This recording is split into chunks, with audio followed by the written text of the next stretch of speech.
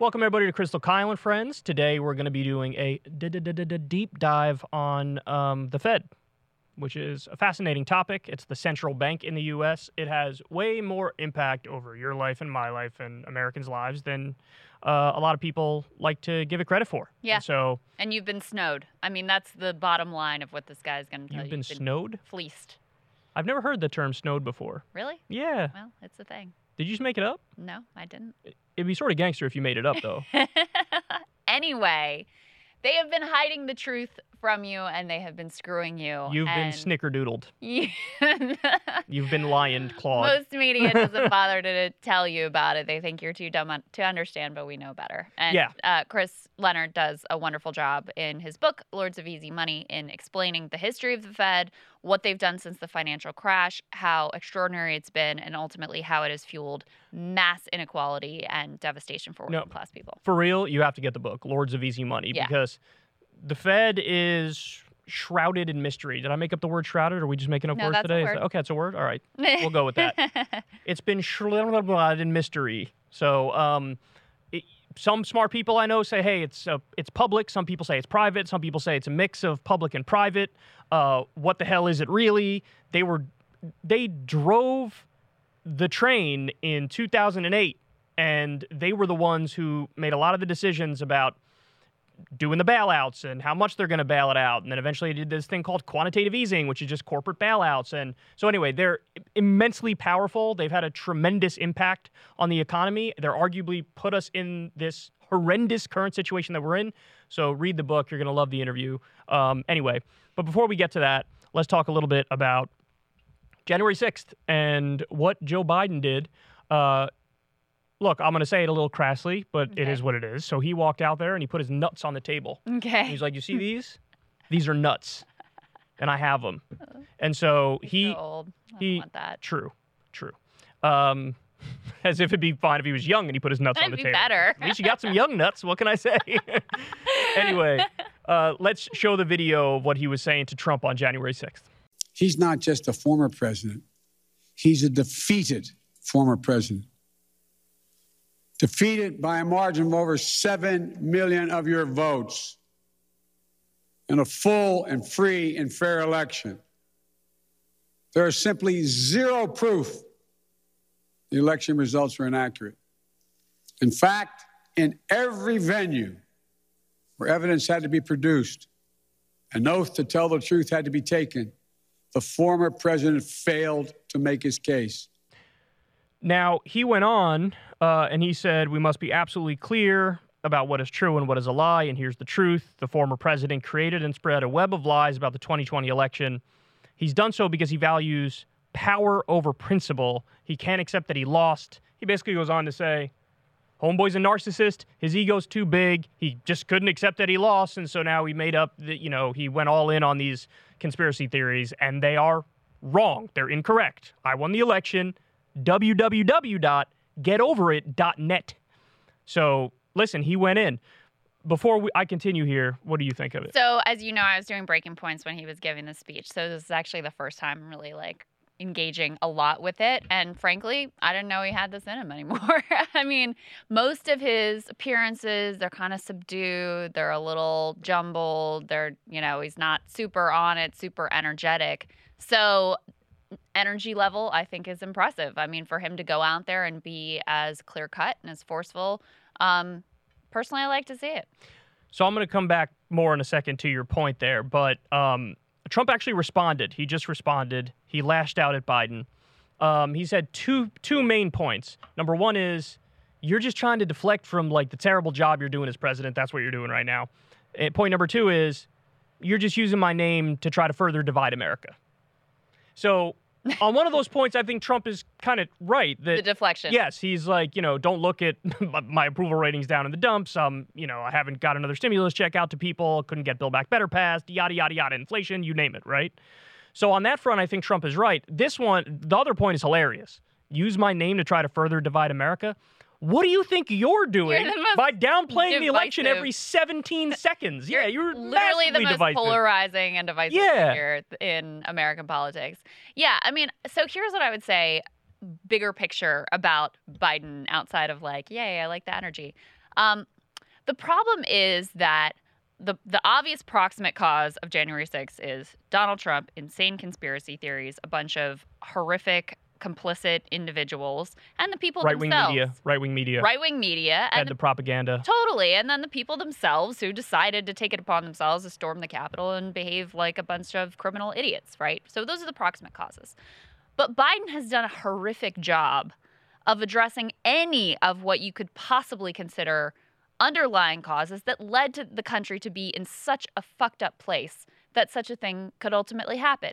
Whether you want to think about economics, whether you want to think about voting rights and democracy reform, I mean, he has failed to deliver on any of it and has not brought this kind of energy to those fights. So that's my main point is as I watched this, I was like, look, it's cool. I like that you're finally, showing a little backbone, showing a little spine, getting loud, getting aggressive, being forceful, because I think strength is actually an underrated benefit in politics. Agreed. I think oftentimes politicians are too meek and too nebbish, and they think, like, I can't be aggressive because that might rub people the wrong way. And it's like, actually, no, sometimes you got to straight up alpha some shit. You got to go out there and be like, I'm the man in this bitch, whether or not you want me to be. And some people will just respect it on tone alone. But yeah, the big problem is I didn't see 1/10 of this energy in dealing with Kyrsten Sinema and Joe Manchin and everybody who is standing in the way of Build Back Better. I didn't see anything. In fact, I saw the opposite. I saw you talking to the media saying you and Joe Manchin are friends and you're slapping him on the back and calling him JoJo as he's going out there basically ripping your entire agenda to shreds. Kyrsten Sinema used to run ads when she was in Congress on, I want to lower drug prices. Then she takes over $1 million from pharma, and all of a sudden she flips on that, and you don't have anything to say about it. You didn't call a single press conference. You didn't call her out by name. You didn't call Joe Manchin out by name. You didn't say, hey, here's why they switched their position, because they're taking money from the corporations. I want to represent you, and they're blocking me from representing you. They're the problem. Go march on their offices. Go call their offices and tell them that this is unacceptable. Go knock on doors in Arizona and plan to get her out. And hell, I'll aid a primary challenge against her, because if she doesn't do the right thing, this is on her. Go join the other party if you're going to act like this. I didn't see any of that when it came to Build Back Better and Joe Manchin and Kyrsten Sinema. And that tells me everything. Because you care enough, Joe Biden, to go out there, show some backbone when it comes to the broad cultural disagreements of like Republicans bad, Trump bad, January 6th bad. I agree with all those things. It's also the lowest hanging fruit on the planet. Like, oh, no shit, storming the Capitol with, people breaking windows and shit is a bad thing. Wow. What are you actually going to fight for? And the answer is nothing. You're just going to fight for your cultural legacy and your virtue signaling as I'm a good Democratic president and they're the bad Republicans. And ultimately, when push came to shove, you didn't fight at all on the things that you needed to fight on, and that's criminal. Well, here's another example, and I think yours are really good. And remember when Bernie was running for president, people say, well, how are you going to get someone like Joe Manchin to go along? He said, I'm going to go to West Virginia. Right. I'm going to do the rally. I'm going to make it uncomfortable Give for a speech him. like this, that's it. Does it work or not? I mean, we could debate all day long about whether there were tactics that could have worked, but you didn't even try, right. Okay? So there's that. But even putting that aside, right now, and we're going to talk to Chris Leonard some about inflation, one of the key drivers of inflation, which is really hurting working class people and taking and reversing all of the wage gains that they've experienced, is corporate greed. Plain and simple. Corporate profiteering. 60%, according to Matt Stoller, of the rise in inflation is due to corporations using inflation as an excuse, large multinationals, to further jack up their prices. Use this energy to go after them. Put them on blast. And you know what? Under FDR, just the fact of him aggressively going after companies was enough to, in certain cases, for them to pull back the price gouging because they were being publicly shamed about it. And that ultimately is the only check when you have monopolies of corporations, jacking up their prices. And so there's another perfect example where bring this energy to call them out. He released his meat packing. Well, I'm going to go $1 billion initiative to fund the small meat I'm going to help but that's a long-term thing. It's also, I talked to some of the advocates in the field, totally ineffective. If anything, it'll only make things worse because you'll prop up a little bit these small meat packing plants. They'll fail because you haven't dealt with the structural issues. And then the big guys will just buy them up too. So you've just further consolidated the industry is what you may have done. But even putting aside the specifics of the policy, there was none of this kind of energy when it came to dealing with what voters tell pollsters is their number one issue right now, which is the economy and inflation. So it's very easy, I think this speech will put a little bit more pep in the step of the Democratic base. What else will it do? Nothing. Because ultimately, as you're pointing out, it's easy to have this take. It doesn't challenge any of, the people who put you in power, who funded your campaigns. It doesn't challenge Wall Street. It doesn't challenge any of these forces. It just aligns you with your, partisan team, which you are already well aligned with. Ultimately, what are you doing? I just covered a story the other day. New polls came out on Biden. He's doing terrible. He's at a record high disapproval in a certain poll, and it went through the numbers. He's even underwater now when it comes to dealing with the pandemic. It was a strong suit of his previously. Now he's underwater with that too. And so people are looking at you and going, what are you doing? Like, what are you actually doing? What are you doing to try to improve lives? When he had his highest approval rating, what happened? He cut a stimulus check for everybody. Yeah. The swagger he had when he pulled out of Afghanistan and the media was berating him to go back in, and then he called a press conference and was like, no, I'm not going to do that. Hey, like them apples. You haven't done anything in months, and people see that, and so now you want to go out there and show that you're capable of fighting and talking and being aggressive. It worse. It does make it worse. Because it's like, so you could have done something all along. Everybody's got this picture of Joe Biden in their mind, and it was for understandable reasons, that he's half a zombie and he's laying in the Oval Office bed in his pajamas and he's watching reruns of like Murder, She Wrote or something while eating ice cream. And everybody thought that because it's understandable. Look at him. But he comes out now and you're like, oh, so when they give you some Addy, you go out there and you could sort of run shit, but you haven't been doing it. And so now the empty virtue signaling is the thing that annoys me, because it's like, what hinges on this? Absolutely nothing hinges on this. We all agree January 6th is bad, or I should be clear, more like, 80% of the population? Mm-hmm. 70, 80% of the population agrees that January 6th was bad? Right. I certainly agree. Crystal certainly agrees that, a lot of people have gone down that rabbit hole and have been brainwashed, and it's just not true. The election wasn't stolen. Sagar was viewed as a populist right figure. He's viewed Stop the Steal as like a last straw for him, where he's like, these people are fucking crazy. I'm not with them. Joe, we get it. We get it. That's easy. That's obvious. What are you going to do with your power? Because if all you have is the empty virtue signaling, I also had this feeling of like, oh no, he's doing the end zone dance at like 4 yards to the end zone. He's not in the end zone yet, and he's starting to do the end zone dance. Because he was, you lost by 7 million votes. You lost by that. And I'm thinking in my mind, bro, you and Trump are like tied right now in the polls.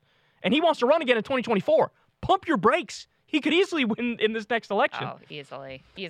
If Joe even runs again, I mean, that's the other question. And he's like their best hope. And that's what I'm saying. Yeah, Default to Kamala or Mayor Pete. Forget about it. Welcome back, President Trump.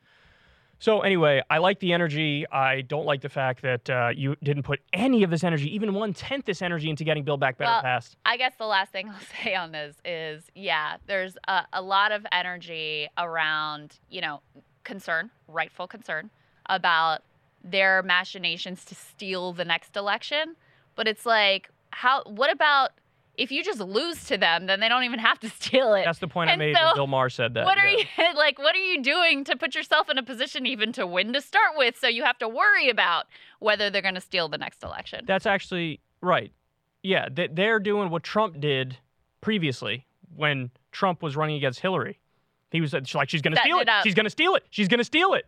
And, of course, he ended up winning. And then now, Biden's doing the same thing with Trump. He tried to steal it once, which is true. They did effectively. Remember the phone call with the Georgia guy, go find me votes or whatever the fuck he said? Yeah, clearly they tried to do it. He wanted to do it. But, you might not even have to, going at the current rate that we're going. If you run Kamala Harris, then they're not going to have to, put in their Secretary of State and find votes or whatever. They're just going to win. Good googly moogly. Yeah. All right, talk to me about Candace Owens. Okay, so Candace Owens, she's been getting a lot of headlines lately. She's doing her new... Never heard of her. New show. She got a lot of attention. I think we talked here about her thing with Trump. I don't know. I can't remember whether it was here or Breaking Points. Anyway, I'm sure we both talked about. She interviewed the president. She wanted desperately to push him in the direction of like, oh, actually the vaccines are bad. And he really kind of owned her in that moment. She kept going back to it, and he kept just being like, no, the vaccines are good. We should be proud of it. They work, et cetera, et cetera. Okay. So her most recent foray that is getting a lot of attention is she claims that she is unvaccinated. And she actually says that she would rather die from COVID than get the preventative COVID vaccine. Let's take a listen to that.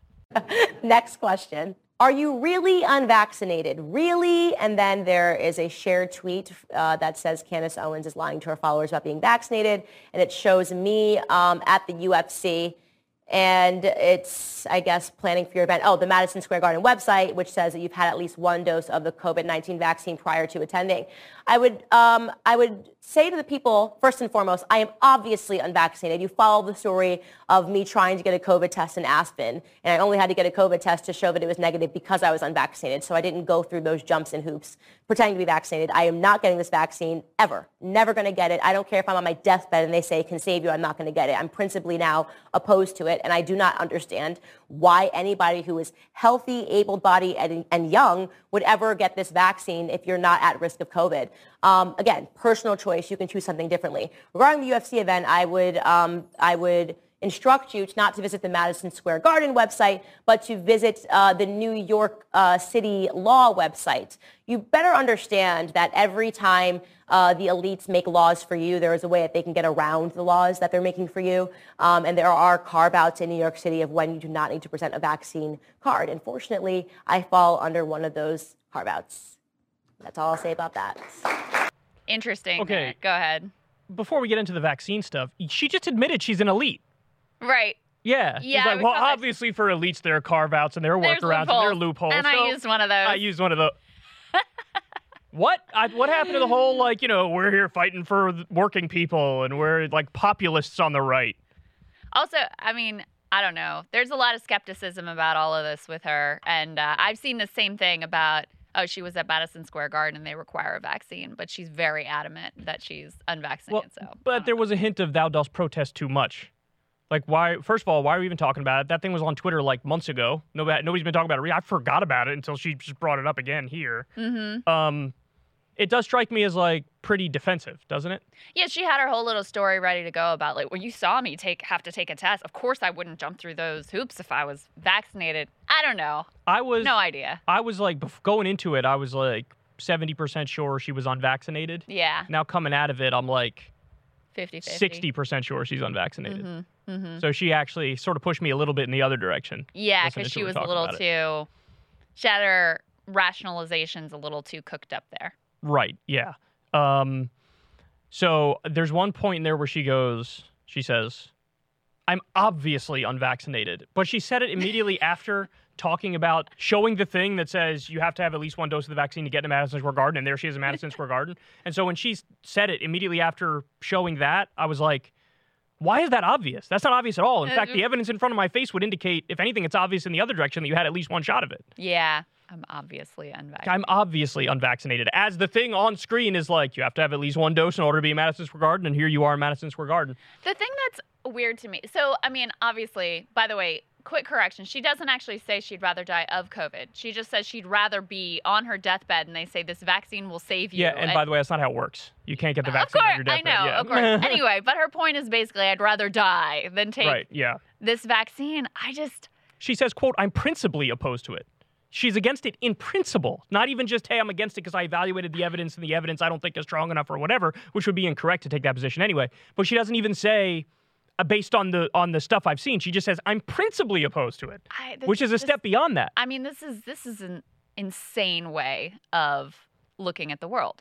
And for all of the right's, critique of some of the insanity that exists in liberals, with, shutting down schools, which I did a whole thing on, which I think is, totally objectionable and wrong at this point based on what we know about harm to kids. And, the obsessions with, they still calling for lockdowns and got to be masked everywhere, even where we're outside. Like, they're happy to realize that is sort of insane and you've taken things too far and you're not following the science. You're just going for like an ideology and a virtue signal.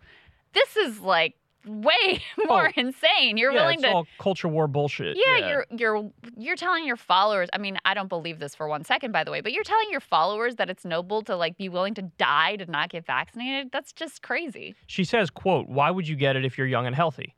And the answer is because you have a 90% protection from severe illness, hospitalization, and death, Candace.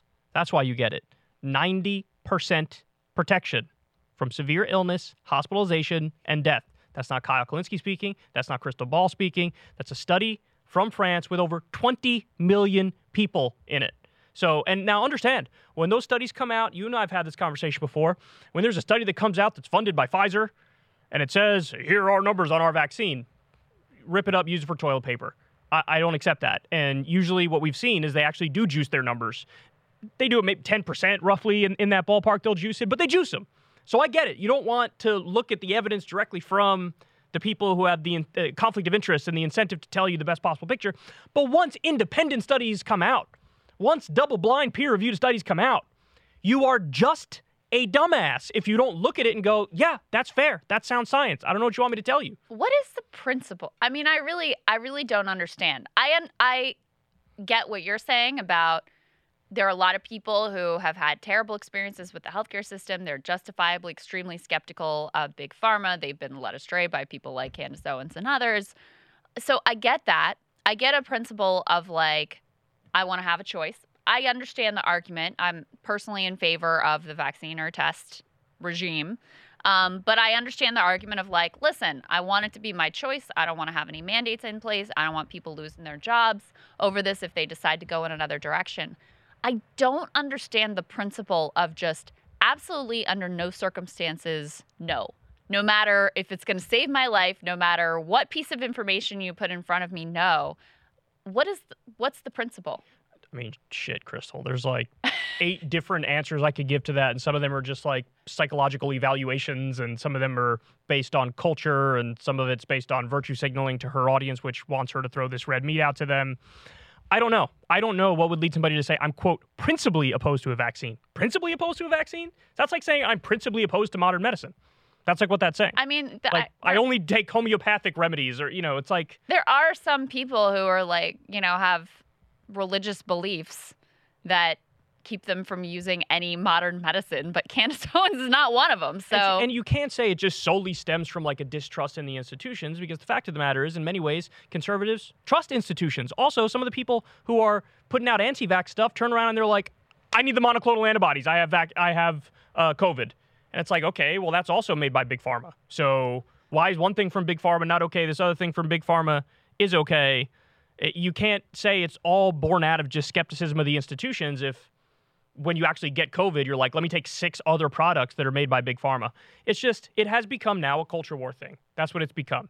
And I think the primary thing motivating her is own the libs. Like, just, whatever they are, I'm the opposite. At all costs. It's the definition of reactionary, right? Own the libs by being willing to die. I mean, I think the most sensical reading of it is what you said, which is just she's trying to triangulate what she thinks her audience will like the most and what she thinks they ultimately want to hear. There's really, like, getting into any sort of deep analysis of what the principle might be is probably a little off base, when the principle is just like to tell people what she thinks they want to hear. Yeah. And it's not intelligent, it's not interesting, it's stale, it's dumb. Look, you guys know me and Crystal. Nobody has gone into more detail looking at the 1,001 ways that Big Pharma is a scourge and how there's conflicts of interest. They bought the government. I'm the one who, based on the story from The Intercept, I covered this the second I saw it. You have molnupiravir, the drug that came out. It was only 30% effective. The FDA still approved it, and when they approved it, they were like, by the way, this isn't all that effective, but we're going to go ahead and approve it. It was funded, the research for it was funded by taxpayers through Emory University, and then they turn around, they buy up the rights to the drug, and then they charge the government 40 times what it costs to make. We're all over the malfeasance of Big Pharma. But like you always hear me say, that doesn't mean antibiotics don't work if you have a bacterial infection. Right. In fact, they do work if you have a bacterial infection. Not to mention, as bad as the world of the pharmaceutical industry is, the like snake oil salesman in the alternative medicine. Yeah, they're just as bad, if not worse. Oh, they're worse. Yeah. Mm-hmm. There's no regulation there. They can say almost anything that they want. They can sell you something and say that it's one thing and it's really another thing. There's like no checks from the government. So the homeopathic crap is just pure snake oil. So that's even worse.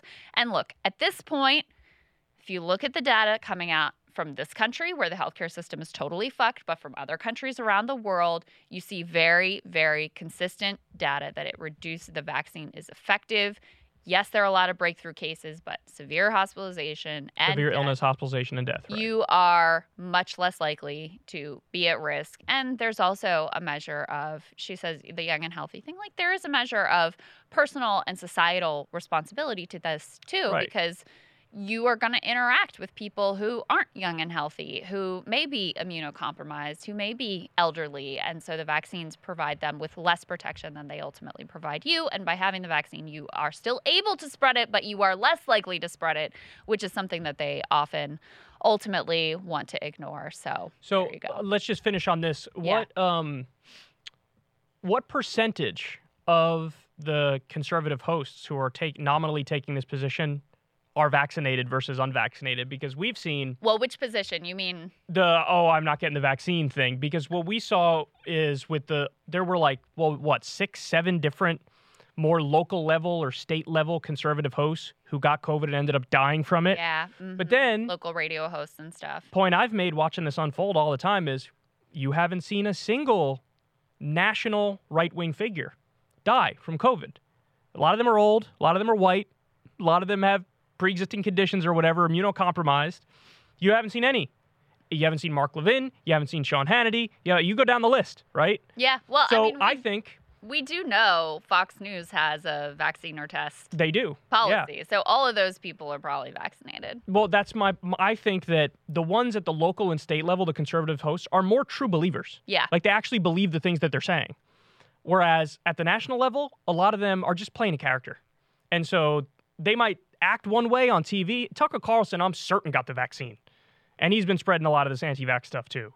So I think they're not the true believers, generally speaking, at the national level. And that's why you haven't seen any of them really run into any trouble when a lot of the local and state level conservative radio hosts are croaking from getting COVID. Well, as Candace freely admits here, they're elites. I mean, the conservative national level folks are elites. They travel in elite circles. They frankly share a lot of the same, sort of ideology that the, liberal elites that they decry ultimately share, and similar lifestyles. So, yeah, you wouldn't be surprised. That's how you know the vaccine works, is because who was the first one to get it? All the rich people, all the moneyed interests, all the politicians. Yeah. They lined up down the block and they got it. And meanwhile, they're trying to keep the vaccine from the developing world so Big Pharma can make money. That's how you know this vaccine is safe and effective. Yeah, when you look at globally. If they were like, we're going to try it in Africa first. Try it.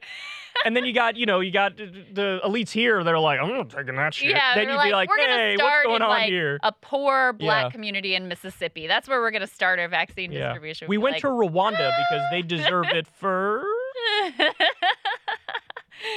Yeah, then definitely have a little skeptical eyebrow. Right. But the fact that they're keeping it exclusively for the rich world, allowing the variants to circulate in the developing countries so that they can continue to make money off of this thing. That's their game. Every living president is vaccinated, and probably every Fortune 500 CEO is vaccinated. And you know damn well they get the best of everything immediately. So there you have it. Yeah, she feeds into, there's this liberals love to say Republicans are in a death cult. Candace saying she'd literally die rather than violate her principled take against vaccines, period, full stop. I mean, that sort of proves that point. Proves that point. Yeah. Very sad. Okay, excited to get to this interview. Christopher Leonard, he's a business reporter. He's also an investigative journalist. He's written for the Washington Post, Wall Street Journal, Fortune, Bloomberg Business Week. He's written a number of really wonderful books. He wrote Cokeland, which I read, which was great. The Meat Racket, which I have not read, but now I want to. Softcore porn, that one. You're really caught up on that. The Meat Racket? That's what I would name a softcore porn if I made it, wouldn't you? No, because it sounds gross. That's the whole point. Okay. What are you going to call it? Puppies and rainbows have sex? That's not good. The Meat Racket. The Meat Racket. And the book that we are going to dig into with him, it's called The Lords of Easy Money, all about history of the Fed and the way that they have had an incredibly direct and devastating hand in screwing up our economy. Let's get right to it. Joining us now, we have Christopher Leonard. Great to have you, Chris. Thanks for having me. Yeah, of course. So I've been reading the book. It's fantastic. I was just telling you, it really is a gift to be able to make something that can be as dense as the Fed and the history of the Fed into something that is really compelling and readable, but you've done it. It also happens to be a topic that both of us have been trying to learn more about and very interested in.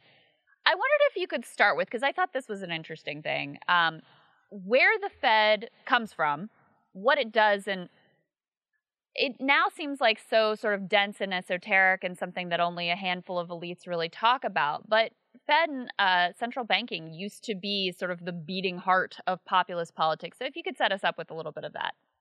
Yeah, that's exactly right. And I mean, to kind of start with as the headline, there's been this very intentional trend to try to make the Federal Reserve seem like something that is, so complicated and so abstract that normal people could just never understand what's going on inside of it. And we really need to leave the operation to PhD technocrats who can understand this sort of hyper complex reality. But yeah, as you said, when you turn the clock back, you can see that, 100 years ago, the politics of money and the creation of currency was really retail politics. It was stuff that people got passionate about in the same way they might get passionate about gun rights or abortion today. William Jennings Bryan, when he was on the campaign trail, probably said the most famous quote that's ever been said about monetary policy when he said that you shall not crucify mankind on a cross of gold. And, that line was a crowd. It was a line that riled up the crowd. It got people really passionate. And it was about monetary policy. And the reason why monetary policy was such a live wire back then in the early 1900s is that people understood intimately how much it affected their lives. Back then, it's so interesting with this sort of like crypto debate we've got going on today. Back in the early 1900s, there were literally thousands of currencies in the United States, and our country was really resistant to the idea of forming a government-run central bank, because that whole idea was kind of anathema to the American idea of, decentralized power, democratic control.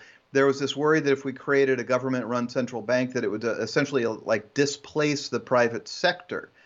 But unfortunately, you can't run an effective industrialized capitalist society without a central bank. If you could do it, we would have done it. We started a central bank twice and got rid of it. But by 1913, we realized we really need a central bank. And so the Federal Reserve was formed, interestingly, from a populist movement to have a stable currency system. And so the Fed was created with two basic jobs. One was to create and manage a national currency. That thing that we call a dollar is actually in real life a Federal Reserve note. The Fed created the dollar for the first time in 1913. And then the second thing the Fed was supposed to do was to be on deck in case there was a financial panic. The idea was that the Fed would be the so-called lender of last resort. It would print money and loan it to banks that were otherwise healthy to stop financial panics. So that's why we created the Fed, and it had, pretty important mandates at the time. Creating and managing a currency is no small thing, but it had a narrow lane of things it was supposed to do, just manage the money supply and be there in case of a bank panic. So that's where the Fed came from. And over time, power became more and more centralized in the Fed's leadership team in Washington, D.C., and its footprint in our economy, or the power it has over our economy, grew and grew. So let's walk everybody through this, because I find this topic incredibly fascinating. So you go back all the way from the founding of the country up until the early 1900s.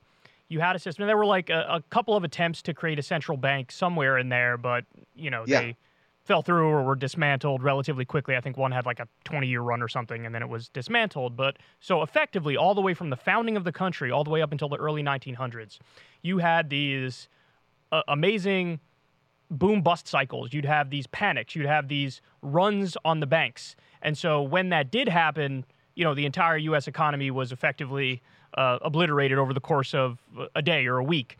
And then what happened in the early 1900s is same sort of panic happened. And then you had J.P. Morgan, who was one of the richest men in the country. And he, along with other Wall Street bankers, they basically said, look, we're going to be the backstop here. We're going to effectively try to come in and save the day and provide capital and liquidity to, the banks that have effectively seized up. So do I have that history correct, or am I missing anything there? You have that history 100% correct. I would just sort of reemphasize how awful it was during the 1800s. Our financial system was a disaster for multiple reasons. As I said, we had thousands of currencies. So if I lived in Illinois and I went to Oregon to stay in a hotel, I would bring Illinois currency and have to get into an argument with the hotel clerk in Oregon as to whether or not my currency was sound. It just didn't work. And the headline about our financial system before the Fed is that it was defined by wild financial instability, long periods of deflation, and then periodic banking panics that were economically ruinous. And some of the biggest banking panics happened in the early 1900s. And the bailout you're talking about in 1907 was pretty remarkable when you had one banker, J.P. Morgan, step in and bail out the banking system in the middle of a panic. And that was sort of the last straw politically, where people said, we can't just be reliant on this tiny coterie of bankers on Wall Street. And again, there's one really interesting wrinkle to this history, which is that the movement to create a national currency was part of the populist movement, pushed by farmers in the 1900s with the original kind of leftist populist tradition that sought to put a leash on Wall Street and the Wall Street financiers and the biggest of the big banks to crack down on monopolies and to give more power to the working people, which at that time was the farmers. These were the people pushing for a central bank. But there was a really interesting kind of switch at the very end when it became obvious that a central bank was going to be formed. A group of bankers got together and had this famous meeting at a resort off the coast of Georgia called Jekyll Island. I'm sure you've heard about this a lot. People always like to call the Fed the creature from Jekyll Island because it's got such a romantic flair to it. But what these bankers did was they got together and struck a deal that they would later present to the Senate. And the deal was this. They said, okay, fine. We will have a government-run central bank, but critically, this central bank is going to keep Wall Street at the forefront. In other words, we're going to create the central bank behind the Wall Street-run private banking system so that the government can't take over Wall Street. And for the purposes of our discussion, this is going to become really important later because those populists had all kinds of wild ideas, like creating a central bank that would have been run through these sort of dispersed treasuries that were out in the middle of the country that would have used like grain silos as an asset. But that populist view was overturned, and we had a central bank that was designed to operate explicitly through the Wall Street banks. And that was the deal that made it through the Senate and got passed in 1913 and created the central bank, or the Federal Reserve, as it exists today. And so let's talk a little bit more about that, because one of the things that you asserted is that the original structure, while intentionally designed to keep Wall Street at the forefront, was sort of distributed and dispersed, powers dispersed across the country. So you did have community banks with footholds in, the local neighborhoods that were involved in Fed policy decision making. That sort of shifts over time, and the balance of power, first of all, banks consolidate. That's a big part of the story, but the balance of power shifts towards DC. Take us through that piece. Yeah, so when the Fed is made, its structural DNA contains this tension of we don't want one central bank to have too much power. So they created a system that was really kind of modeled on the political system of the United States. So in fact, what we call the Federal Reserve is a Federal Reserve system composed of 12 regional banks, which we could think of as being like states. Okay, there's a regional bank in Kansas City, there's one in Boston, there's one in San Francisco. And this network of regional banks was seen as being kind of like a federal system of a central bank. And critically, there was going to be a headquarters building in Washington, D.C. Okay, that's the center hub of the Fed. It's in a building called the Eccles Building right on the mall in Washington, D.C. But that Eccles Building, the headquarters, is not itself a bank. Okay, it's just like the administrative office. So for decades, the Federal Reserve ran as this loosely affiliated system, not loosely affiliated, but a system where power was dispersed among the 12 regional banks. And the 12 regional bank presidents would come to Washington, D.C. and have meetings and set policy. And they were overseen by a board of governors, okay? That's like the bosses in D.C. The administrative committee that runs the Fed is called the Board of Governors in D.C. Slowly but surely, what you see over the decades really accelerated in 1935 through a kind of a overhaul of the Federal Reserve Act. You saw power become increasingly centralized at that office in Washington, D.C., where the Federal Reserve Board of Governors exists and operates. They get more and more power over the years. And something I think we'll talk about is that there's a key committee that sets policy at the Fed. It's called the Federal Open Markets Committee, or the FOMC. When you hear the news that, the Fed got together and raised interest rates today, it's the FOMC that makes that decision. But critically, the FOMC is dominated by that Fed Board of Governors I just mentioned, okay? So you've got this group in D.C. that really sets policy for the Fed. And over the decades, they've gotten more and more power to set policy. And at the same time, they've made the policy further and further insulated from the public sphere. This was one of the biggest legacies of the most famous chairman of the Fed ever, Alan Greenspan. He invented this thing called Fed speak. And the whole idea is that he'd go in front of Congress and use language that was intentionally so opaque and so overly complicated that he seemed like this all-knowing wizard. And it made the politics of the Fed seem absolutely inaccessible. So you see a concentration of power at the same time being simultaneously cocooned within this very thick wall of economics jargon. And, that leads us up to 2010 when the Fed is making these sweeping decisions under the aegis of terms like quantitative easing and swap lines that make no sense to people. And that's how it's transforming our economy without people really even understand what's going on.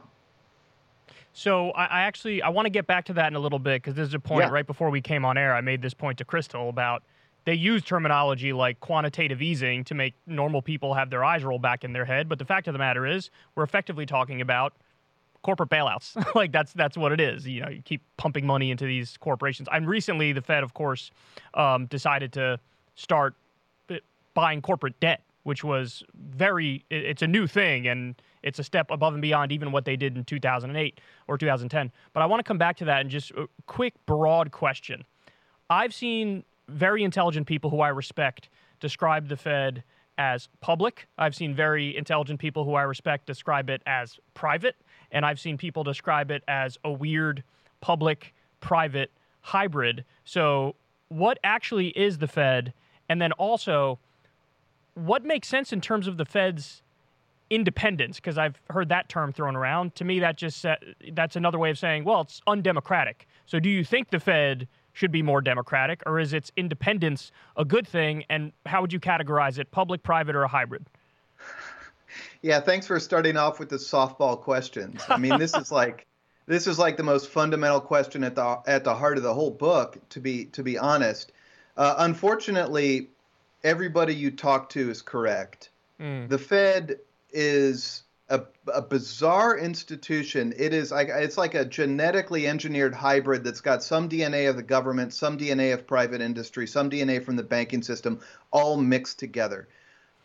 It's a private bank that is owned by other banks who have like non-transferable stock, but it's run by people who are appointed by the United States president and confirmed by the United States Senate. So there is this sort of small node of democratic accountability at the Fed in terms of, the current chairman, Jay Powell, was appointed by I'm sorry, he was nominated by President Trump, and he was, renominated by Joe Biden. He'll be in front of the Senate next week. But then, once he has the job, which he almost certainly will get reappointed, he can act free from constraint of lawmakers or any democratic institution. And the reason this was done is really interesting. The Fed was created in a way that intentionally insulated it from democratic influence and power. And the idea was that the power the Fed had was simply too powerful to give to politicians. I mean, there's a terrible incentive for governments to simply print money rather than do, politically uncomfortable things like raise taxes or cut spending. And you can see this again and again in countries around the world, that when politicians who are under a lot of pressure with short-term incentives, when they get a hold of the money printing power, they can misuse it, okay? They can overprint. So the idea was, let's insulate the Fed. So you can have these people making rather high-minded decisions. They can do the politically hard thing, and they won't be accountable to voters. And it's a whole theory of government that creates the sort of independent institution. And I think there's a good case to be made for that. I mean, in the New Deal era in the 30s, you saw a lot of, what people derisively refer to today as deep state institutions get created. The Federal Trade Commission, the Environmental Protection Agency, which came later, these kind of independent institutions that are free from democratic power. Now, the problem is that, of course, they can have a lot of runway to make a lot of mistakes before there's any sort of public accountability. And I think one of the underlying themes of the book is that in this era of democratic decline, which I really think we're in America right now, our government institutions are dysfunctional. There's terrible, kind of across the board corruption, special interests. We have seen a paralysis of democratic institutions, and we're relying on these non-democratic institutions to get the job done, whether it's the Supreme Court to mediate our policy disputes, the military to handle foreign affairs, or in the economic realm, we rely on the non-democratic Federal Reserve to drive economic growth. And I think that the track record of the last decade is absolutely clear that the Fed is an awful tool to use as the primary engine of economic growth, because it can't build bridges, it can't educate people, it can't put a shovel in somebody's hand. The Fed can only print money on Wall Street. And it has used that power to a degree that literally breaks the graph of history. And we kind of can now look at the results of that and see that, wow, we need to learn how to do fiscal action again. We need to learn how to legislate again, because the Fed alone cannot drive this economy. So you have a sort of perfect storm of an institution that only has weak sort of public oversight and accountability to start with. Then you have an sort of intentional obfuscation, making it seem overly complex, like, just let us mathematicians and economists and these elites who are experts in this field handle it. The media basically goes along with that and doesn't cover much of what the Fed is up to, or certainly not very aggressively, or not in a way that the public finds compelling or understandable, unless you're in sort of niche business journalist world. And they set about claiming a lot of power and taking extraordinary actions. So stage is set for where we find ourselves in massive financial freefall. What does the Fed do in response that was extraordinary vis-a-vis their history? Yeah, and so the book opens on November 3rd, 2010, which I consider to be a real hinge point in American economic history. And, we can get into this, but when you really look at the history, the Fed, when it prints money, it stokes asset prices, okay? There's this whole theory of too many dollars chasing too few goods, which drives up the price. So the Fed pumped up the asset bubble of the dot-com crash, And then it pumped up the bubble in the housing market during the 2000s, which created a massive financial crisis. So in 2010, our economy is in the shadow of the financial crisis, which the Fed was largely responsible for creating. We talk about the greedy bankers, and there's a ton of evidence for that, I mean, for sure. But who set the table? Who created the financial conditions that created the countrywide mortgage boom? It was the Federal Reserve, which kept money very, very cheap for years and years and years, kept interest rates really low, which stoked that asset boom. So in 2010, our economy was in terrible shape because when you have a banking crisis, the repercussions last for years. And that's exactly where we were. But in 2010, our economy was slowly limping out of this wreckage. There was an economic recovery underway, but there were so many lost jobs that had to be recreated, and so much debt was being paid down that we had really anemic economic growth. And that's the environment of November 3rd, 2010, when we had the first midterm election of Barack Obama's presidency and the Tea Party sweeps into power and effectively shuts down Congress. Agree or disagree, we can all, I think, acknowledge that the Tea Party's agenda was to stop fiscal action and stop government action, and they were quite effective in that front. And at that very time, the Federal Reserve departs from its history on November 3rd, 2010. The chairman, Ben Bernanke, says, okay, we have gone to the limits of our power at this point. The Fed is best known for stimulating growth through interest rates, okay? It sets the price of short-term loans, and it had pushed the price down to zero. And you can't go lower than zero, or so it was thought. And there was this big debate inside the Fed of, well, what do we do now? We've pushed interest rates to zero. That's crazy, by the way. Interest rates have brushed up against zero before, but they haven't stayed there for very long. And Ben Bernanke was pushing a policy to pin the interest rate at zero, which was pretty radical. And then at the same time, start pumping money into the Wall Street banking system. And this is the program called quantitative easing. In essence, that is a boring, complicated name for a very simple idea, which is that you're going to, quote, buy assets from this group of specially selected banks on Wall Street, okay? They're called primary dealers. It's a group of 24 banks. It's probably the most exclusive financial club in the world.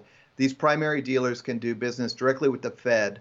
And the Fed said, okay, we're going to buy assets from these banks using money that we're just going to create out of thin air. And we're going to create $600 billion worth of money in a few months to pump that cash into Wall Street in the hopes that they stimulate economic growth, okay? This had never been done. And the key thing here is that the Fed isn't trying to be the lender of last resort in a crisis, as it was built to do.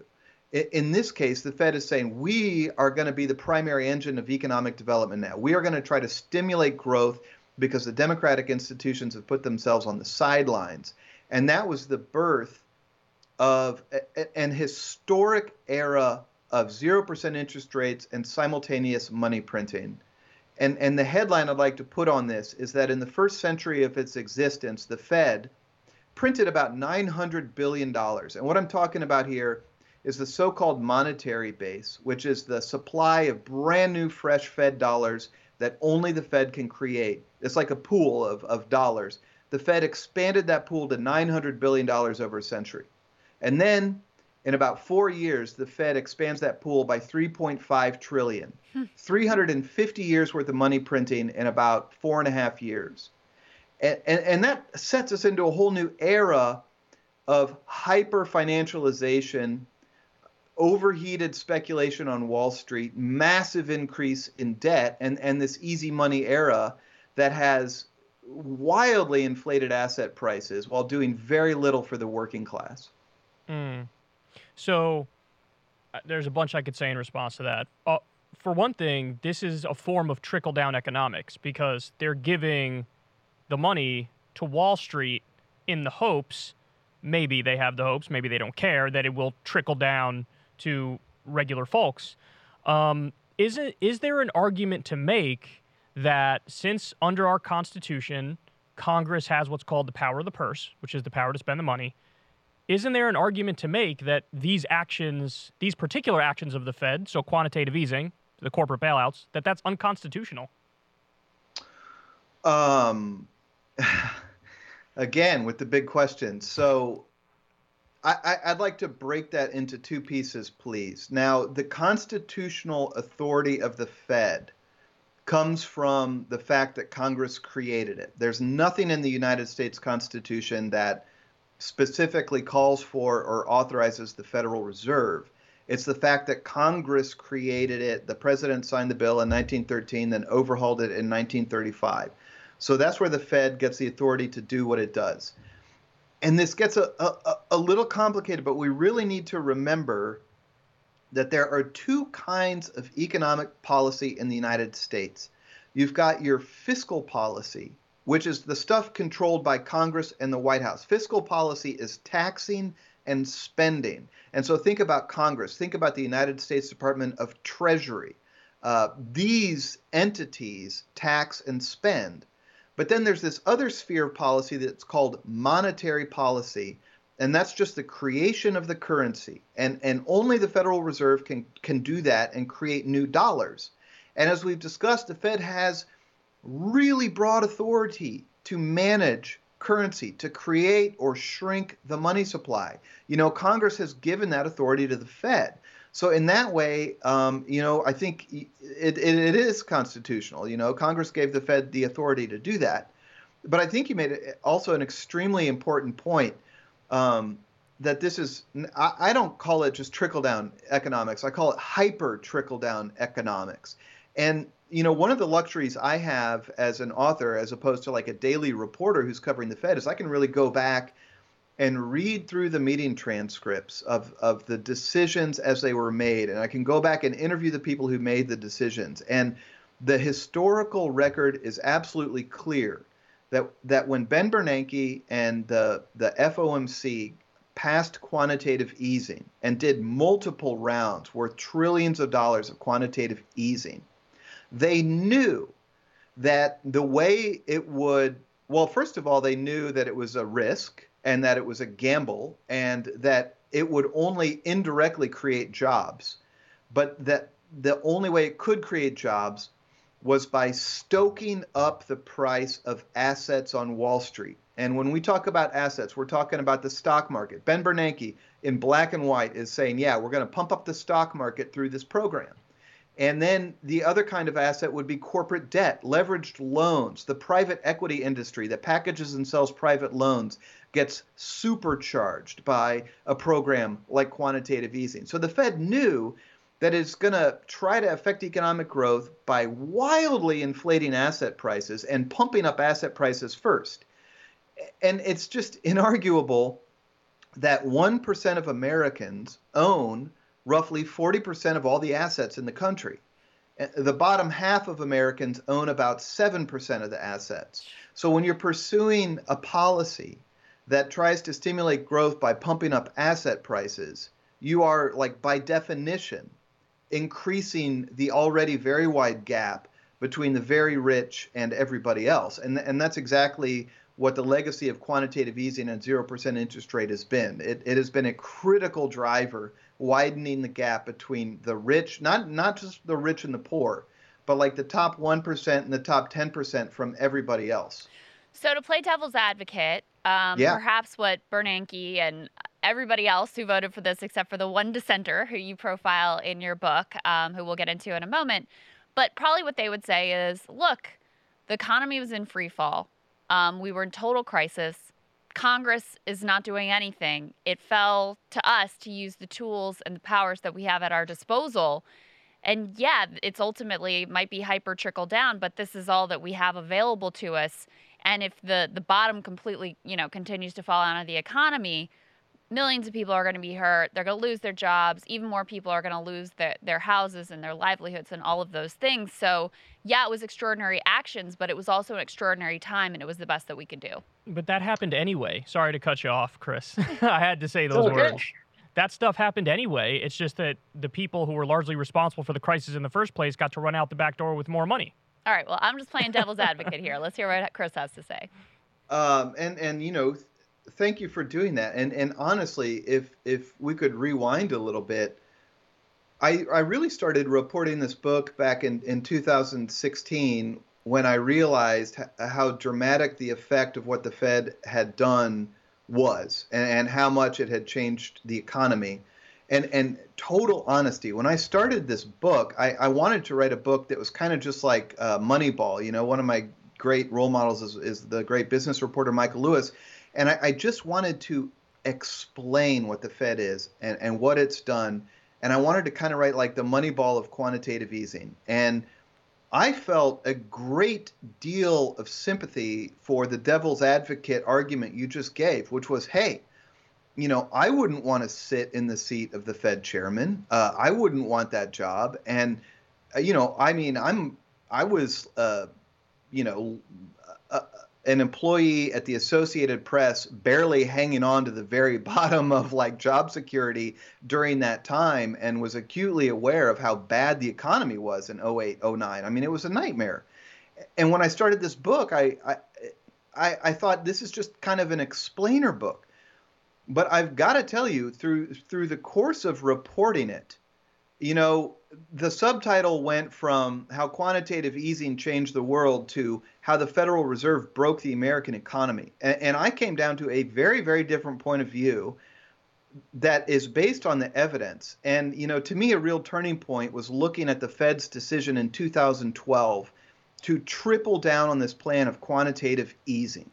And to me, the critical evidence is when you look at what these people were saying inside the Fed policy meetings, okay? They keep transcripts of these meetings, but they don't release the transcripts for a delay of 5 years. And then they'll release a whole year's worth at once. So you've got like, you know, thousands of pages of just hyper dense text, and it might get one or two little quick stories in the financial press, and that's it. But when you look at what they were saying, you realize that the Fed knew they were building up massive risks in the economic system, and that their policy was going to benefit the rich at a huge degree, not just over the working class, but it was going to benefit the rich in a way that punished people who earned a paycheck. And it was going to punish them by taking away the amount of money they could earn by saving their earnings. And at the same time, you know, we'll get to what Kyle keeps mentioning, which is that this system creates periodic financial crashes, which then get bailed out by the taxpayer. We're sort of like that community in Iowa that's seen 200-year floods in 8 years. You know, we had 08, 09. 2020, we had a financial crisis that was worse than 08, and the Fed responded by stepping in and printing 300 years worth of money in about 3 months. And as Kyle said, stepping in to directly buy corporate debt.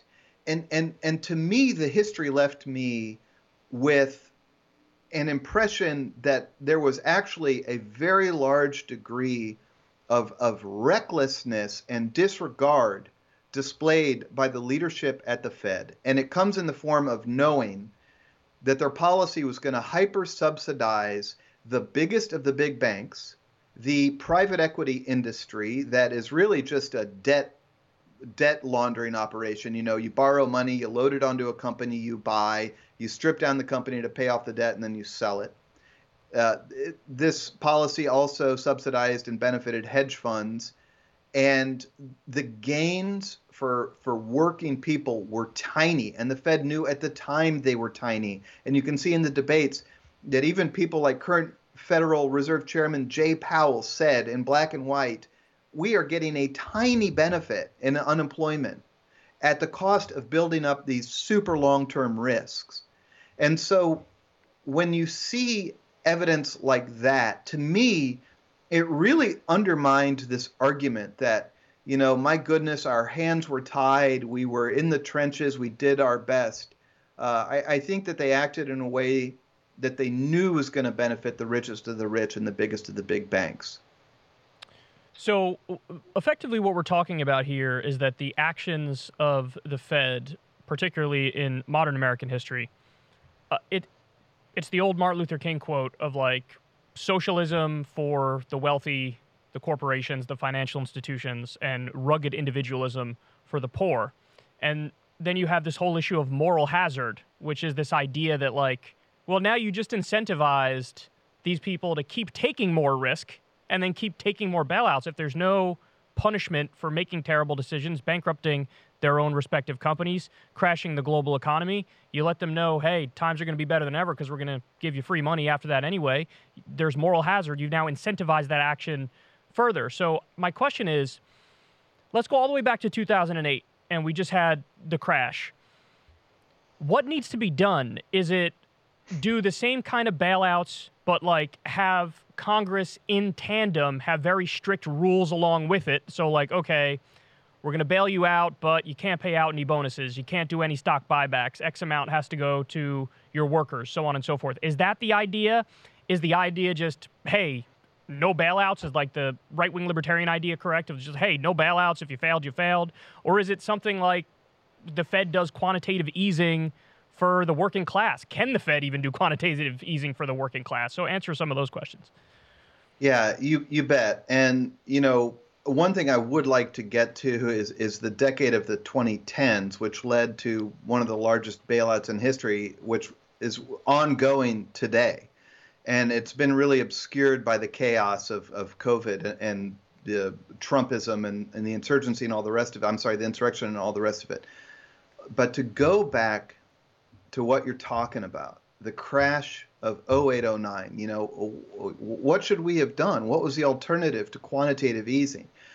You know, we have a very instructive previous event in history, which was the banking crash of 1929 and 1930, which was in many ways identical to the crash of 0809. When you will look at the history, these asset prices were built up. You had the same kind of wild speculation on Wall Street, stock market crash, all the rest of it. The administration of Franklin Delano Roosevelt and Congress reacted to the banking crash of 1929 in a way that put, and I'm sorry to like use this term, which is cliche now, but they put structural reform at the beginning of the agenda. The first thing FDR did when he came into office was to shut down the banks. He called it a bank holiday, but the banks were shut down. And then the federal government created something called the Reconstruction Finance Corporation. I might be getting that name a little bit wrong. The correct name is in the book, but there's RFC. They took over banks that had made wild, reckless, speculative loans. They essentially nationalized and broke up those banks. And then they put in structural reforms to break apart the banking system. We all know about the Glass-Steagall Act, which it was like a commandment from the Bible in the sense that it was very simple, very short, and very sweeping in its effect. Glass-Steagall said, okay, we're going to have speculative investment banks over here, and then we're going to have commercial banks that hold people's savings accounts over here, and never the twain shall meet, okay? They're going to be separate. The New Deal era, which really lasted about 6 or 7 years of legislation, it did something critically important.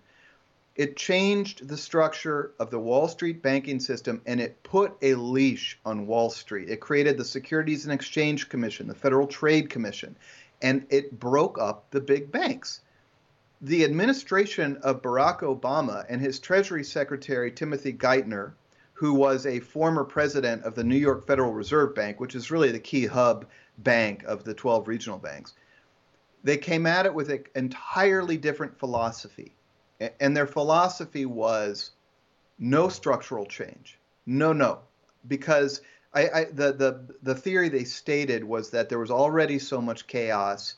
There was sort of this fear to get in and start kind of tampering with the engine, if you will, in the midst of a time when stock markets were crashing, unemployment was rising. And they said, we're going to have this theory of simply recapitalizing the banks that exist, okay? We're not going to break them up. Glass-Steagall is a relic of an older time, and we're going to simply pump money into the system. And the results of that are crystal clear. The too big to fail banks in 2008 are now bigger and less able to fail. And it's so interesting, the sort of compromises they made. They sort of tried to create a synthetic pretend Glass-Steagall in these things that we call the stress tests and the so-called living wills of the banks. They're like, okay, banks, we're not going to break you up, but you need to prove to us that if we hit a massive downturn again, that you can handle it without, needing a bailout. And so the banks, dutifully prepare these reports that are hundreds of pages long and speculate how the banks will survive in case of a downturn. It turns into a huge fight that lasts for years between lawyers as to the numbers. And look, the reality is we avoided doing everything but making fundamental structural change to the banking system. Yeah, I think that's incredibly well said. All right, so let's get up to the 2010s. Yeah. What does the Fed learn from its many rounds of quantitative easing, and what do they do going forward, and in particular in response to the pandemic? So, first of all, the debates about that first round of quantitative easing are fascinating. And as you mentioned earlier, I profiled this really interesting guy who voted against it. He actually voted no on the Fed's key policy committee. This guy voted no, I think, 8 times in a row. His name is Thomas Honig, and he was president of the Kansas City Federal Reserve Bank. And at first I thought he was frankly kind of a crank, that he had been warning about inflation and he was wrong and he was, dissenting because he was cantankerous. But that's not true at all. Thomas Honig was making some very persuasive arguments that if they started doing quantitative easing, they were first of all going to benefit the rich over the working class. Second of all, they were going to increase a massive upswell in risky financial activity because they're going to pump this money into Wall Street, and they were going to basically say there's no way you could earn money by saving any of this cash because interest rates were at 0. So this money was forced out into the economy in any way it could find a home, and that it ended up creating a bonanza of financial machinations like stock buybacks, like mergers and acquisitions, bonuses to CEOs, leveraged loans to buyout firms. All this activity was hyper heated by quantitative easing. And, the final argument Tom Honig made was that you're going to help the rich, you're going to increase these asset bubbles and risky speculation. And then finally, once you start pumping this money in, you're never going to be able to stop. Because the minute you stop, the markets will react by correcting the asset prices back down because they're not pumped up by this free money anymore. And on all of these points, this guy was exactly right. And the book walks through the era of the 2010s, which I call the ZIRP era. And that's what the Wall Street people call zero interest rate policy and quantitative easing, ZIRP for short. And during the ZIRP era, you see stock buybacks hit a record high, and stock buybacks are just a financial transaction where you borrow money, you buy stock, and you're basically paying off the tiny group of people who own most of the stock and who earn the bonuses in the CEO suite. Used to be illegal until Reagan. That's exactly right. It was a bizarre and very infrequently used maneuver, even in the late 80s. And now it's become standard operating procedure. And literally you had people inside meetings in the Fed citing examples of CEOs saying, money is so cheap, like people are going to get mad at me if I don't do a buyback. It doesn't make any sense, but I got to do it. And I profile this corporation in the book where the CEO is doing buyback after buyback. He's earning $12 million a year while they are shedding jobs, closing factories, and shifting production to Mexico. It's sort of the story of the 2010s. And the Fed also found itself in the position where it is today, which is essentially unable to pull back. So the economy that was created by these policies is the economy that we had in December 2019 and early January 2020, when the first cases of coronavirus start to appear, China, Italy, United States. And at the time, one thing I got to point out, a lot of this book is based on me interviewing the actual Wall Street traders who operate in the world the Fed created, okay? The people at Credit Suisse who are packaging and selling the leveraged loans, the private equity buyout people, the hedge fund people that are trading all this. And these people are very unsentimental and pretty honest in how they describe reality, to me at least, off the record, you know, when they're not on CNBC. And in late 2019, the markets were what the hedge fund types call priced to perfection, meaning asset values were just sky high and the system was incredibly fragile because the Fed had been pumping up these markets for years. And that is the market that collides with a really unprecedented economic shutdown caused by COVID. And, you know, in March of 2020, we saw a financial crisis, again, that was worse than 2008. It's pretty amazing. The market for United States Treasury bills, the safest market in the history of markets, seized up and stopped trading for some Treasury bills. As the Financial Times put it, analysts say this isn't supposed to be able to happen. And, you know, we can look at one tiny element, which would be the market for corporate debt, which had been directly fueled by quantitative easing and 0% interest rate. You know, corporate debt goes from $6 trillion in 2010 to $11 trillion in 2020, a record level. And this corporate debt made companies very indebted and fragile. It made the financial system fragile, and it all began to collapse in 2020. It was the fruit of a decade of pumping up these financial markets. And the Fed delayed the reckoning. There was a great front page article in the New York Times in March of 2020 talking about the time bomb that is now exploding in corporate debt markets. And the Fed stepped in. It printed about $3 trillion, 300 years worth of money in a few months. And as you said earlier, the Fed expanded its footprint dramatically and said, we are going to directly buy corporate junk debt to stop this reckoning. And the Fed went out into the market and bought corporate junk loans and then the securitized form of corporate junk loans called CLOs. And that had a huge change in the market in terms of what you were talking about with the moral hazard, in that now, if I'm on Wall Street selling leveraged loans, I know, and the people who buy it know, that when things really go south, the Fed's going to buy the debt. We've got a backstop in the Fed.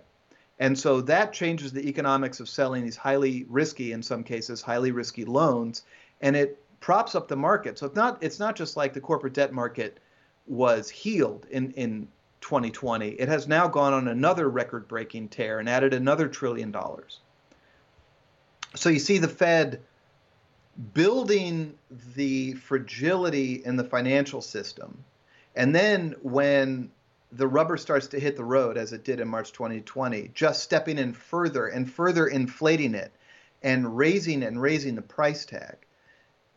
And again, the problem is when the Fed is pumping this much cash into the banking system as it's doing now, it is sort of a permanent easy money policy that creates these long-term risks like inflation that the Fed is having to deal with, but it can't deal with it without essentially causing a market crash. So I have pulled up in front of me here PBS article. This is from March 20th of 2020. Federal Reserve to lend additional $1 trillion a day to large banks. Based off what you just described, I mean, we've socialized not only the big financial institutions in the sense that they can't fail at the last minute. The Fed will always come in and prop them up. But now with the Fed getting involved with corporate debt, we've socialized corporations as well, but we're doing that with none of the rules or regulations in place that would help working people. So it's like the worst aspects of socialism and none of the best aspects of it. What happens, given the current state of affairs, which as we've just described is incredibly dire, what happens the next time there's a crash? Because either these guys are out of tricks, you know, interest rates near zero, quantitative easing for everybody, right? Can it just go on? Can they just keep doing this as far as the eye can see? Or eventually is the jig up and there's going to be a day of reckoning and it's going to be beyond ugly, akin to or worse than the Great Depression? Okay. So first of all, I think it's important to kind of quantify where we are right now in terms of the Fed's footprint in the world. And you can do that by measuring the so-called balance sheet of the Fed. And that's just a nice little marker of how much money the Fed has printed, because when the Fed prints money, it does it by taking assets onto the balance sheet. Okay, whatever. The balance sheet of the Fed had slowly increased for the first 100 years, and then it jumps from 900 billion to 4.5 trillion in the mid-2010s. And that's the easy money, unprecedented policies I talk about in this book. And then during COVID, the balance sheet rises. You know, they had tried to bring it down a little bit. They got it down to about 3.5 trillion, and now it's up at roughly $8 trillion. So the Fed is deeply, deeply committed to easy money policies that prop up financial markets. In a way, you could say this isn't dangerous because the Fed can kind of start to unwind what it has done. It can withdraw some of this stimulus. And again, we need to hit the point that this stimulus is a trickle-down theory that only benefits working people 2 or 3 steps down the chain. And the danger it poses is that it elevates these asset markets that create the crash. So here we are at the end of a decade of doing this. Middle-class wages are still stagnating. They've been rising a little bit, but the gains have been wiped out by inflation. So people are basically earning about or less than they earned in the early 80s, all right? So there's tremendous financial stress on most working families in America, and we've got to deal with the overheated asset bubbles on Wall Street. Now, the Fed could do that. It could draw down that huge balance sheet I just described if it had a nice slow runway of maybe 5 or 6 years to do it, to kind of incrementally draw down the cash injections it's doing, to incrementally raise interest rates from 0, which, side note, again, interest rates had brushed against 0 before. The Fed kept interest rates pinned at 0 for 7 years during the last decade, barely kind of tried to raise them again, failed, pulled them back to 0. So we're basically at a decade of 0% interest rates. And so the Fed could kind of slowly, incrementally raise those rates. It could slowly withdraw the cash over a period of 5 or 6 years, and everything would be calm and orderly. But the problem is the Fed is not going to have that luxury of time. This is what really worries me about the inflation we see. You know, inflation of prices like, you know, bread, gasoline, television sets, automobiles. These kind of prices have been rising at the fastest rate since the 90s. Okay, so like 40 years or so. The problem is that inflation can gain its own steam. It can become sort of a self-feeding loop and get out of control. So the Fed has to confront price inflation. It's inarguable. Everybody agrees. And the Fed can only fight this inflation that's growing by raising interest rates or withdrawing some of this cash from Wall Street. And it's going to have to do it much faster than it wants to. So this really brings us to the precipice of that question you're asking. Can we keep doing this forever? Or are we going to eventually have to pay the bill, face the reckoning, adjust downward some of these asset prices to the actual value of the underlying assets? That is a huge question, and it's a question that the Wall Street types are wrestling with literally as we speak. You know, the Fed has said, hey, folks, we're going to raise interest rates next year. We're going to withdraw some of this cash. The market prices show that Wall Street doesn't really believe the Fed. They don't think the Fed is actually going to raise rates. And then, you know, new data will come out, like these minutes of a meeting that came out yesterday, that make Wall Street think, well, I think actually the Fed might be serious, and the markets start to fall. Yeah, I'm sorry to cut you off, Chris. Just real quick, that's what Ben Bernanke tried to do in the 2010s. They decided to take their foot off the gas pedal slowly of the quantitative easing, and the market immediately threw a tantrum. And these guys care more about the market than anything else. So it seems to me like they're just not going to do it. They're just going to keep going down this path. You know, from the minute they started doing all this stuff, they've been talking about, quote, normalizing. Like there's this realization inside the Fed that you can't have 0% interest rates forever. You can't pump money into Wall Street. Go back and look at the minutes of the meetings. I'm sorry, the actual transcripts of the meetings. They were talking about normalizing and trying to pull back in January 2010. Yeah. They've been talking about it ever since. As you pointed out, every time they've made a concerted effort to try to normalize, they have failed. You just referenced the so-called taper tantrum of 2013, when all the Fed tried to do was slow down the money pumping of quantitative easing. That's all they tried to do. And the markets reacted very strongly and in fact, reacted rationally. The markets say, okay, you're no longer going to be incentivizing these highly risky bets and assets we've been betting on. We're going to start withdrawing. We're going to start putting our money back into safe securities like treasuries and taking them out of risk stocks. So that creates a downward adjustment in the markets, and the Fed every single time has lost its nerve and backed away. And this particularly happened in 2018 and 2019 when Jay Powell was chairman of the Fed. You know, I think one of the most erroneous storylines of the modern Fed is that somehow Chairman Jay Powell was standing up to Donald Trump and fighting for the independence of the Federal Reserve. I mean, in fact, on core monetary questions, Jay Powell did exactly what Donald Trump wanted. Jay Powell actually cut interest rates heading into economic growth in July 2019, which was very unusual for the Fed to do. But more importantly, the real bully isn't Donald Trump. You know, Ben Bernanke and then Janet Yellen and then Jay Powell are not more afraid of the president. They are very afraid of wrenching downward adjustments in the asset markets.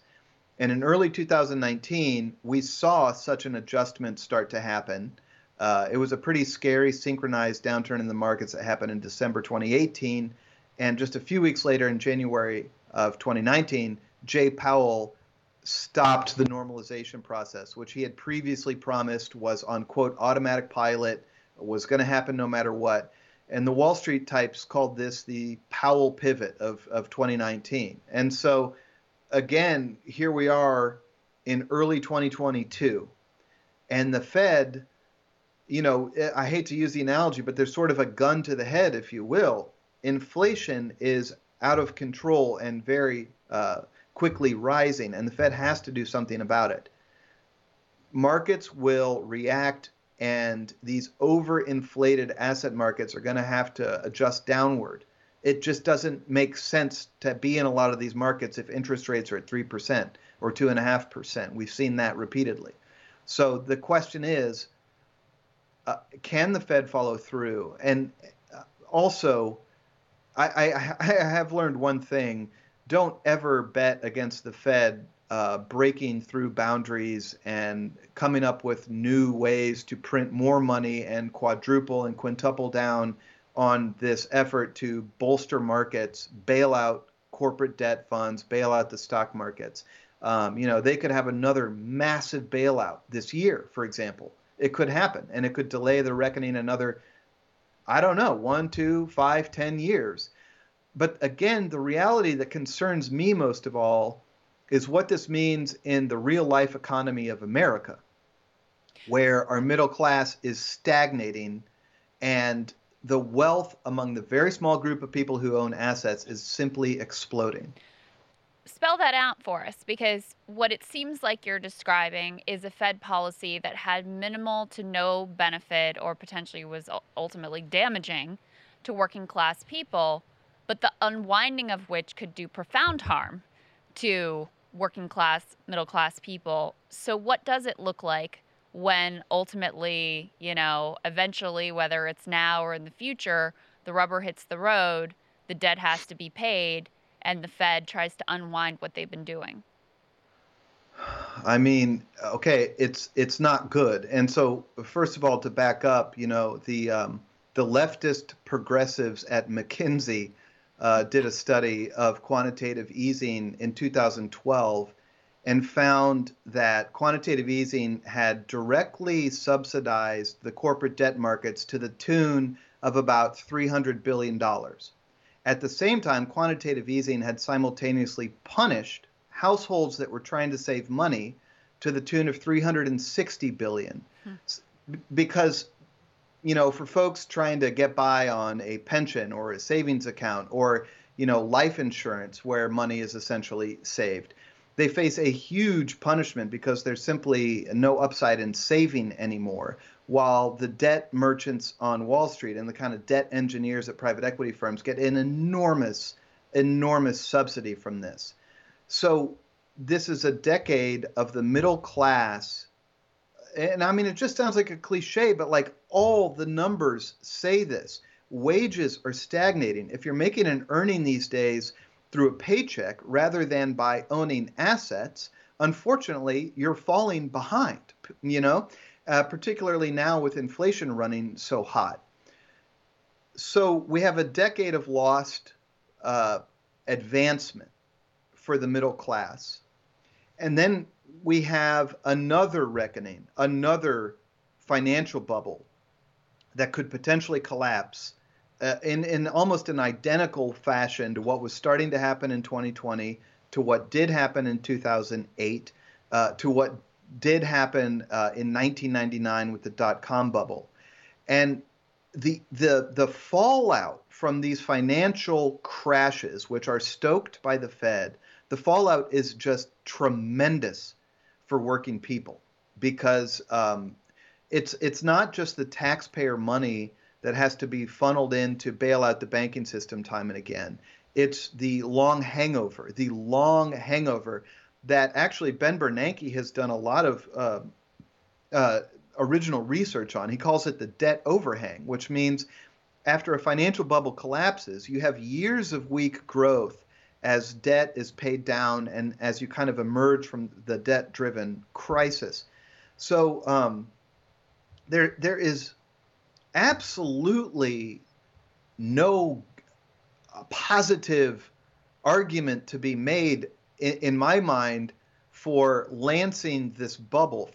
What I mean to say is, if interest rates rise, if quantitative easing is withdrawn and the markets downwardly adjust, it will be a bad thing. It is not something that people should be eager to see or joyful about, because it's really going to hurt a lot of people's finances. And that, to me, as a business reporter, having covered this economy since, a long time, but I mean, definitely since 2008, it's just like households can't withstand another 5 years of weak growth. So there's no joy to be taken in the devastating impacts of a correction if it happens. And I think that this is just another reason, this is why I wanted to kind of go back and study, how did this happen?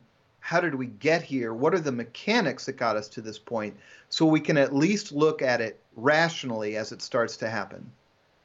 I hate to say this, but based on the conversation and everything that we've learned about the Fed, it almost strikes me that, to your point, going all the way back to, the genesis of all this stuff, it's almost like any other situation would have been better. Namely, if we never created the Fed, certainly in its current iteration, or if we went even further and instead of having a central bank, just nationalize all the banks. Am I wrong in that? Well, okay. I'll take that as a yes.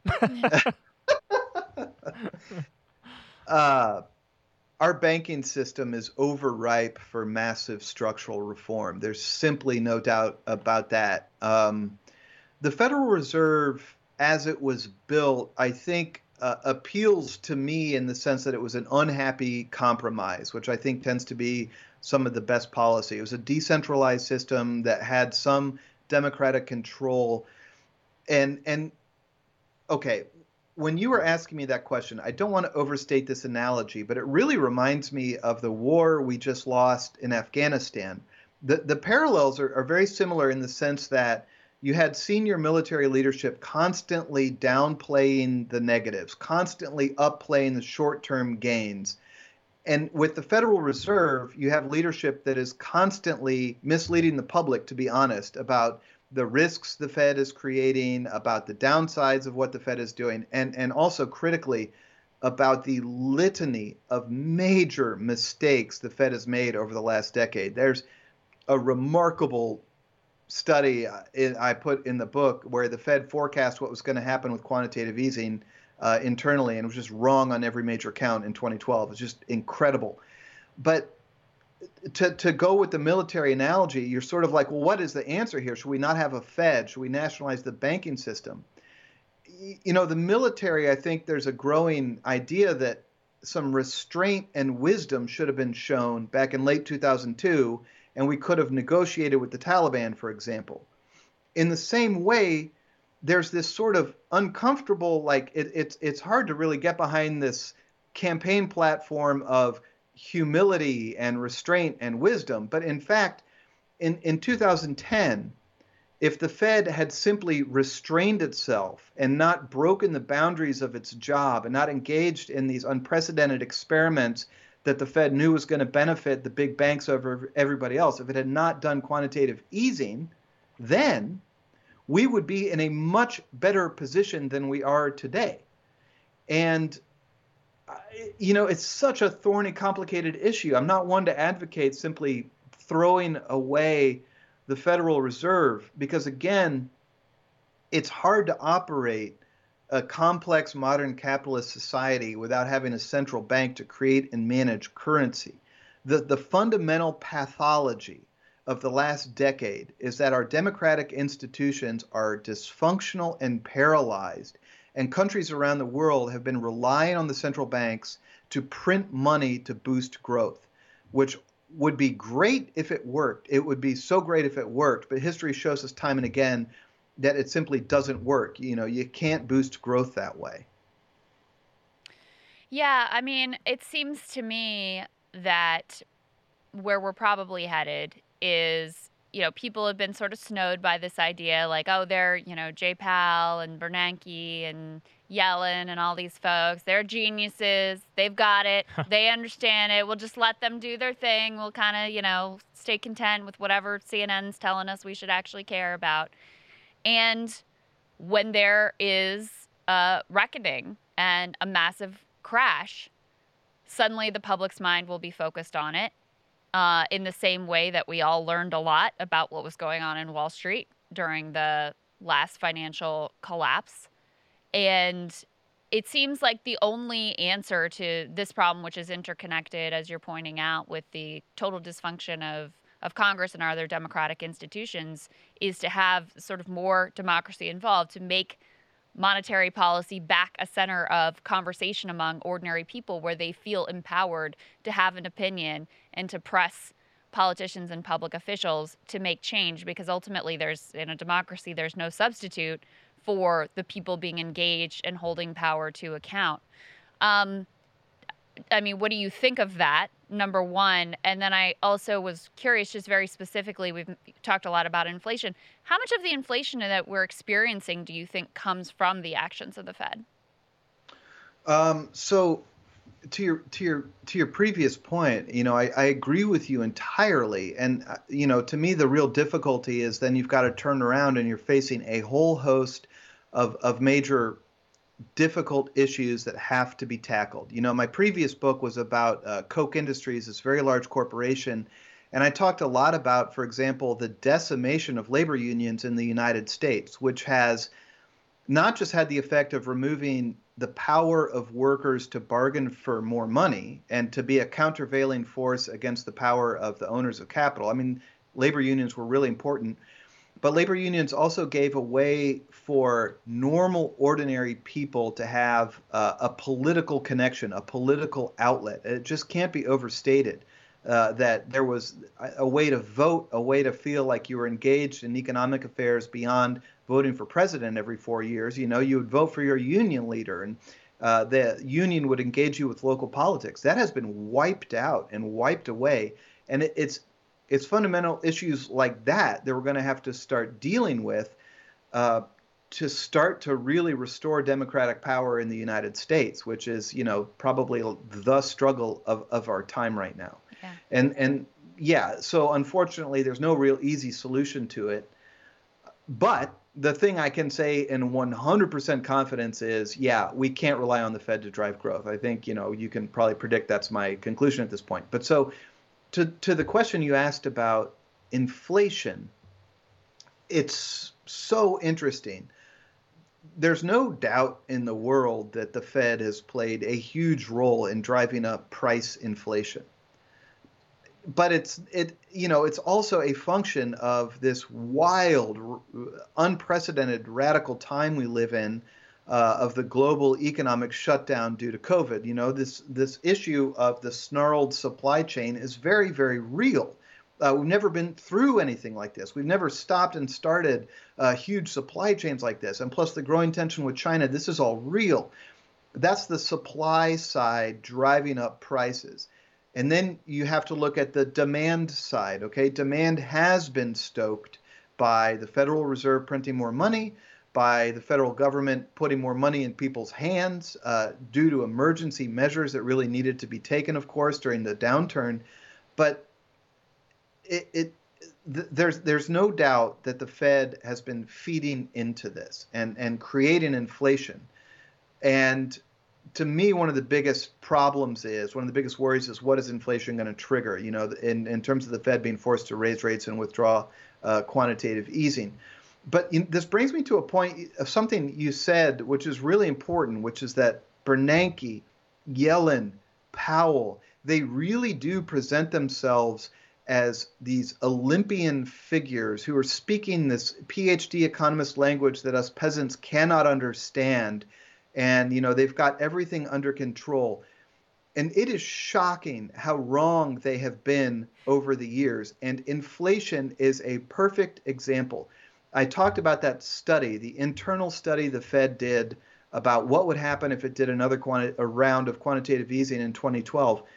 One of the biggest mistakes the Fed made was forecasting what inflation was going to be. Interestingly, the Fed has been wrong about inflation for a decade. On the downside, the Fed has consistently thought we were going to have higher inflation than we saw. But we never had significant price inflation over the last decade, which was a huge economic mystery. And it was important because price inflation was sort of the one break on the Fed's easy money policies. Everybody agreed that if price inflation reared its head, the Fed would have to pull back. That never happened. So the Fed felt leeway to keep pumping new money in. And, the real unspoken reality here, so the Fed really had no idea why inflation never rose. I think one of the best explanations that they've wrestled with was that the Fed was printing money at the very moment that this sort of global supply chain, global system was implementing a lot of deflationary forces, right? Cheap labor, cheap products. It was holding the price down as the Fed was pumping money into Wall Street. And the reason that seems like a key reason is that now that the supply chain is disrupted, we're seeing prices shoot through the roof. Interesting. Yeah, I mean, Professor Richard Wolff likes to say, oh, we have inflation, but it's in the stock market and assets and not in consumer goods. Now we got it in consumer goods. And now we got it in consumer goods more. Yeah, exactly. All right. So last question I have for you, which may be a whole other can of worms, but I just have to ask your opinion. What are your thoughts on cryptocurrencies? I don't know why you asked that question. Here we go. Everybody's going to open up the gates of hell on us for even talking about it. I worked for so long on this book about the Fed, and probably the only thing anybody will ever talk about is what I'm about to say about crypto. And I don't know. No, it'll be the hook to get them to watch the rest of the interview. That's what it'll be. So I've spent most of my energy and time writing about government money and the United States dollar, which I would argue is still really important and is the dominant driving important currency that we should be debating about. Crypto is such an interesting technological development that has happened. But actual cryptocurrency is so different from #crypto in the sense that you've got, in my mind, Bitcoin and whatever else these other things are, Dogecoin and all the rest of it. It's just another hyper-fueled asset market whose price has no relationship to the underlying value. It's an enormous bubble. It's wildly volatile. It is only running up because people think it's going to run up, so they pour money into it that makes it run up, which makes more people think it's going to run up, so they pour more money into it. You see a similar thing happening with commercial real estate bonds, with leveraged loans, with stock markets. The inflation in these assets is enormous because the Fed has reduced the ability to save money while pumping all this cash into Wall Street. And the cash has got to find somewhere to go. So it has pumped up cryptocurrency to a huge level that is just totally unsupported by the value. And then there's this, the crypto world is a 4-in-1 to me, okay? Full acknowledgement. I'm bad at Twitter. I don't do that stuff. I don't understand it. I don't talk about cryptocurrency. And there's this idea, I think, this philosophy that it's going to be this replacement to the dollar, or this thing that's like democratic money. And I just don't comprehend that at all. As I said earlier, we had this period in U.S. history where we had thousands of currencies. It was called the free money era. It's in the book. It was a total disaster. It's a recipe for instability. There's a reason we created a national currency, and there's a reason we created it at least loosely under government control. And so I don't see the instant appeal of this idea to let's go back to a multitude of currencies competing in a marketplace. It doesn't seem like a recipe for stability. But again, this market is fueled by what the Fed is doing. And you've got all these people in the world of crypto who can point to the Fed and say, how can you possibly say I should have faith in this fiat currency that a group of 12 voting members on the Fed's policy committee, the FOMC, can just pump out or diminish seemingly arbitrarily at will, right? It bolsters the case that you could have sound money that is determined apparently by an algorithm or code, right? That it can only increase so much as you solve these puzzles or whatever. But I just haven't looked into it that deeply at all because I'm, still rather preoccupied with the government money of the United States, which is also the world's global reserve currency. So I think it's important to pay attention to it. I think it's safe to say that part of the appeal of the rise of crypto is what you just said, which is the total and utter implosion of any semblance of faith in our current institutions. Mm-hmm. So on an intuitive level, I sort of see where the crypto folks are coming from. Also on an intuitive level, I do not see where the NFT folks are coming from. Sorry, guys. We won't ask you about that one. Yeah, we won't ask you about NFTs. That's opening up a whole nother can of worms. Let me just say, Chris, I think you've done a tremendous service by helping to demystify the Fed, because ultimately, as we were saying, there's no substitute for the public understanding this, for them being engaged, for them realizing that the elites who are supposedly genius and they got this, they definitely don't got this. They are, have been consistently wrong in many critical and absolutely devastating ways. So I think by laying it out, and guys, I'm reading the book. It's incredibly readable. It's incredibly compelling. It's, very, very easy to understand the narratives of what's going on here. So thank you for doing the hard work of digging into this history, laying it out in a way that takes the mystery away from it, because ultimately I think that's the most important thing you could do right now. Everybody get the book. You won't regret it. Yeah. Lords of Easy Money. Lords of Easy Money. And I read Cokeland as well, which was also great, which we got to talk about back when I was at the Hill. I have not read The Meat Racket, but I want to read that one now too. The other two have been so great. I think it's a little weird that you also decided to write a softcore porn book named The Meat Racket. The Meat Racket. It doesn't fit with your normal character, so it's just weird. It was in my early phase. Yeah. If I could, I really do think a reporter's job should be to try to map out systems of power and the workings of government and private industry and just lay it out in English for people and tell the stories behind it in an easy way. In my mind's eye, I always see a really busy reader on a trip who I want them to be able to read this at a hotel at night, because we need to do a much better job of communicating to people what's going on with the best available evidence. And geez, it's, feels like a smaller and smaller portion of the media these days. You know what I'm saying? So anyway, I really appreciate you saying that and talking about quantitative easing, which doesn't seem like a no-brainer to talk about. So thank you. Yeah, but absolutely critical. And, as you said, sort of helps explain everything that's going on in the economy right now, which can seem very mysterious and strange. And most of the press not doing a good job of helping us actually understand that. So thank you. You've been very generous with your time. We really appreciate it. All right. Thank you. I appreciate it. All right. So that was Christopher Leonard. Really interesting stuff. I did, a little bit of a deep dive on the Fed before talking to him, because it is true. It is one of those things in politics and economics that's almost like on the back burner that even people who are political junkies might not know the most about. Mm-hmm. And the more I learned about it, the more interested I was, and the more questions there were. Like, the question I asked him about.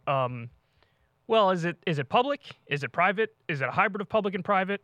I think the genesis of it, everybody should have been skeptical of the genesis of it. I mean, I get why you needed to backstop the economy when you had these panics and these runs on the banks every 10 years or whatever it was. But and now it's non-workable to have 1,000 different currencies. Of course, but yeah, to have J.P. Morgan as if he's doing this because he's altruistic? Oh, let me look out for the American people by creating a central bank and getting 11 asshole bankers in the same room, and we'll figure out a way to handle this. It's like, I'm very skeptical of that. That history is very interesting because it was a populist movement to create a central bank. But Jackson was populist and he was against it, too. Populist movement, but when the 1913, when that actually happens, it's a populist movement from farmers to create a central bank so that they have this stability and they know whatever currency they're using is going to be good wherever they go, which you can understand why people would be motivated to want that. And then it seems like once it becomes inevitable that this is the direction things are going in, then the bankers swoop in and it's like, all right, well, how do we control this process?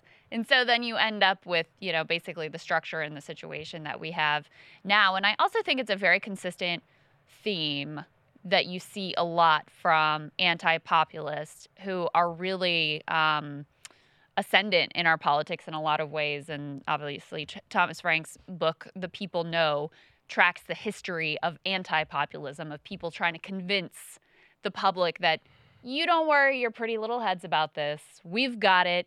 You're too uneducated to understand the workings of whether it's the Fed or whether it's Wall Street or whether it's any government agency, et cetera.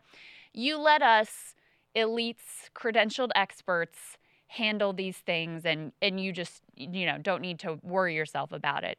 And ultimately, that's how you end up with this place with a handful of elites who are, you cannot possibly overstate how much impact the Fed has on our overall economy.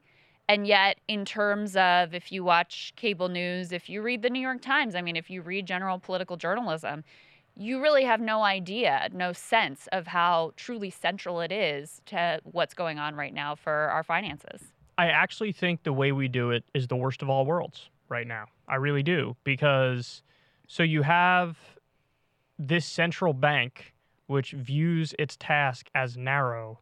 But so the tasks are, there's an economic downturn. We're going to keep interest rates low. But then they start doing this thing, quantitative easing, which is just bailing out big financial institutions. They expanded that in the pandemic from just banks and financial institutions now to just corporations.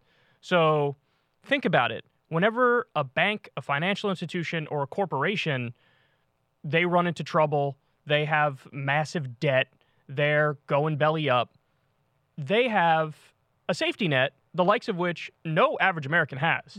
And they just swoop in, save the day, and like we were talking about moral hazard, that means that you've now incentivized them. Why would they care to even have a functioning business model?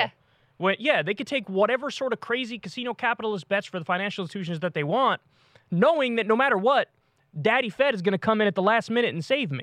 And so I say it's the worst of all worlds because apparently the mechanisms of this thing, they only have the authority to do bailouts from the top down, and they don't have the authority to, Jon Stewart said it all the time during the original 2008 crash. Why didn't you bail out the homeowners? Why didn't you say, hey, we're going to wipe your debt slate clean for your mortgage, or we're going to find a way to do a bottom-up bailout, not a top-down bailout, because it never actually trickles down. I would recommend to people, he did an interview on the podcast version of his new show with Janet Yellen. And schooled her. Where he's pushing her on exactly these points. Well, instead of putting a bunch of money with the banks, like, why don't we have a mechanism to do this for average people? And I think, anyone who tells you that's a silly question. It just doesn't work that way. But that's all to sort of just laugh you out of the room, when in reality, it's obviously insane that there's this automatic multi-trillion-dollar backstop for the people at the top, and everybody else is just left hosed. They've socialized the corporations. That's what it is. Privatize the profits, socialize the losses. Mm-hmm. That's what they've done. Yeah. And then everybody else is screwed, and it's rugged individuals and for everybody else. And she had the nerve to say to Jon Stewart, to his face, this is the free market. We have a free market system. Right. And he was like, that's not a free market. A free market is what Ron Paul says, where he says, I don't care what industry you're in. If you fail, you fail. Whether you're a bank, whether you're a big financial institution, whether you're some giant multinational corporation. Yeah. If you go belly up, a free market is you go belly up. You don't have the Fed rush in and save you. There was a lot of sort of patronizing of John, like, oh, you really don't get it. Jamie Dimon, when he interviewed him, was even worse, of like, well, you just don't understand. This is all very complicated. To your point, you don't understand. The lingo is confusing on purpose.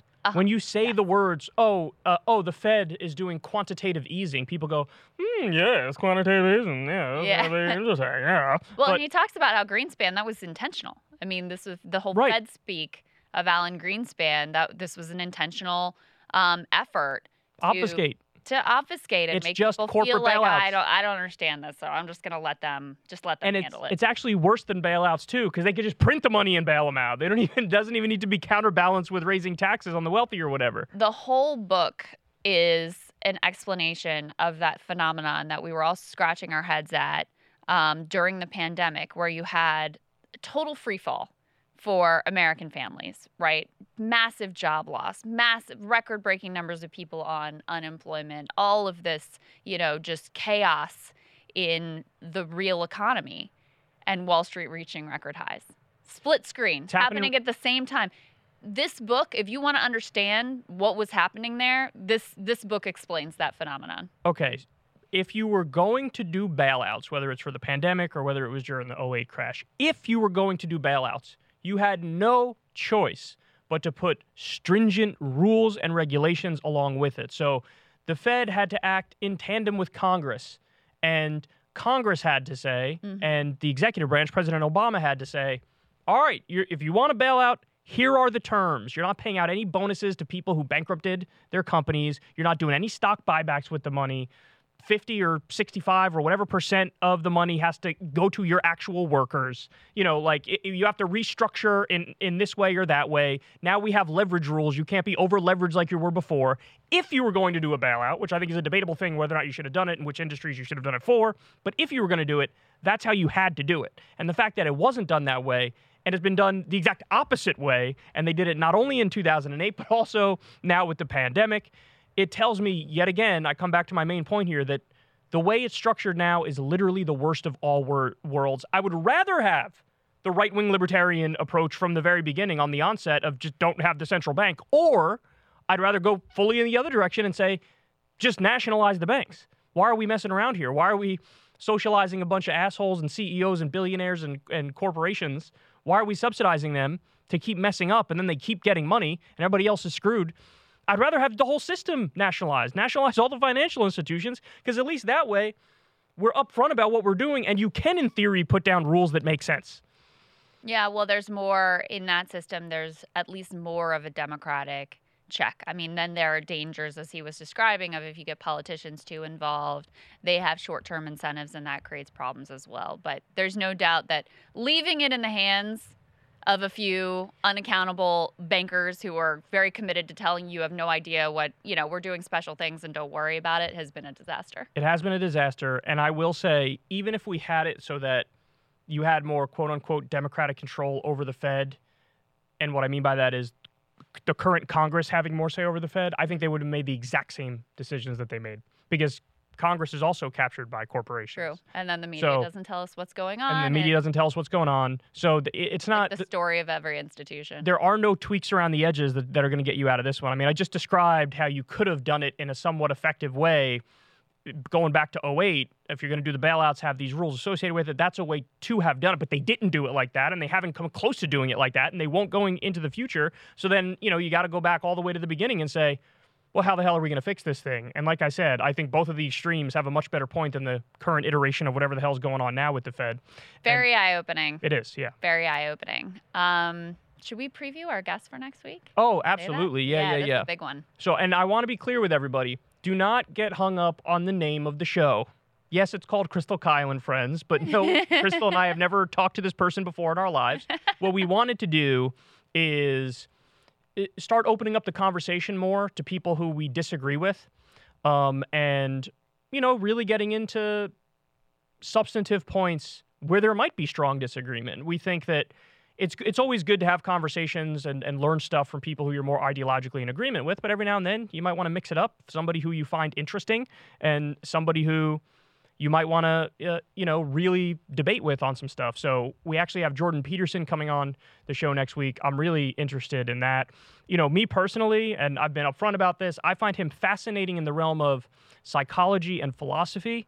I find that I deeply disagree with him in the areas of politics and religion. So we're going to flesh all that out. Yeah, I'm really looking forward to it. We've both been already starting to prepare. I've been reading his books. You've followed him much more closely than I have. So I felt like I had some catching up to do in terms of like what all his thoughts are and what his style is and all of that. And I didn't want to take the word of people who like wrote an article or a critique of him. I wanted to you had to engage. go deep. You had to go to the source. You had to figure it out. Because he's such a polarizing figure that it's hard to find analysis and coverage of him that's actually fair and even-handed in either direction, I would say.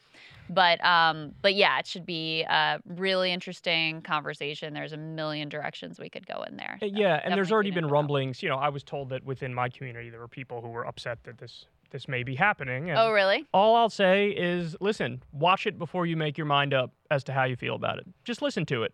And then you determine whether or not you think it was fair, you think it was reasonable, you think we did a decent job. Listen, I say is I have full faith in our abilities to handle an interview, whether it's contentious, non-contentious, debate, discussion. Listen, I have full faith in our ability to do it, so you can't police who we're going to talk to. Well, also, this idea of like, oh, well, you shouldn't platform this or that person. He's platforming us. Not to mention, he's way bigger than us. Exactly. He's one of like the most well-known public intellectuals. Yeah. Certainly in America, maybe in the world.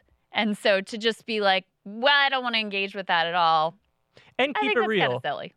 Almost every attempt to engage with him from a left perspective has fallen terribly short. Mm-hmm. And, I think Slavoj Žižek did a decent job. There are some people who did decent jobs every now and then. But there's been a number of just absolute train wrecks where people who think they're on the left are going after him and they just make fools of themselves. Yeah. And so, if you want that to be the only back and forth you see Jordan Peterson have with lefties, that's a pipeline to his ideology. We're trying to create a pipeline out of some of the things he believes, to us, to a more leftist ideology. So all I'll say is have a little faith in your boy and your girl and watch, and you determine for yourself afterwards whether or not you like the job we did. But anyway, so he's coming on next week. That's going to be incredible. Highly recommend everybody checks it out. Everybody go subscribe on Substack to Crystal, Kyle, and Friends. $5 a month gets you the video of the show, and it gets it to you a day early. Remember, we don't take any corporate money at all. No advertisement, no nothing, no reading ads, no pre-roll ads, no post-roll ads, none of that stuff. It's all funded by you guys, so we love you very much. Thank you so much for supporting the show, and for those of you who aren't, please consider doing that. See you guys next week.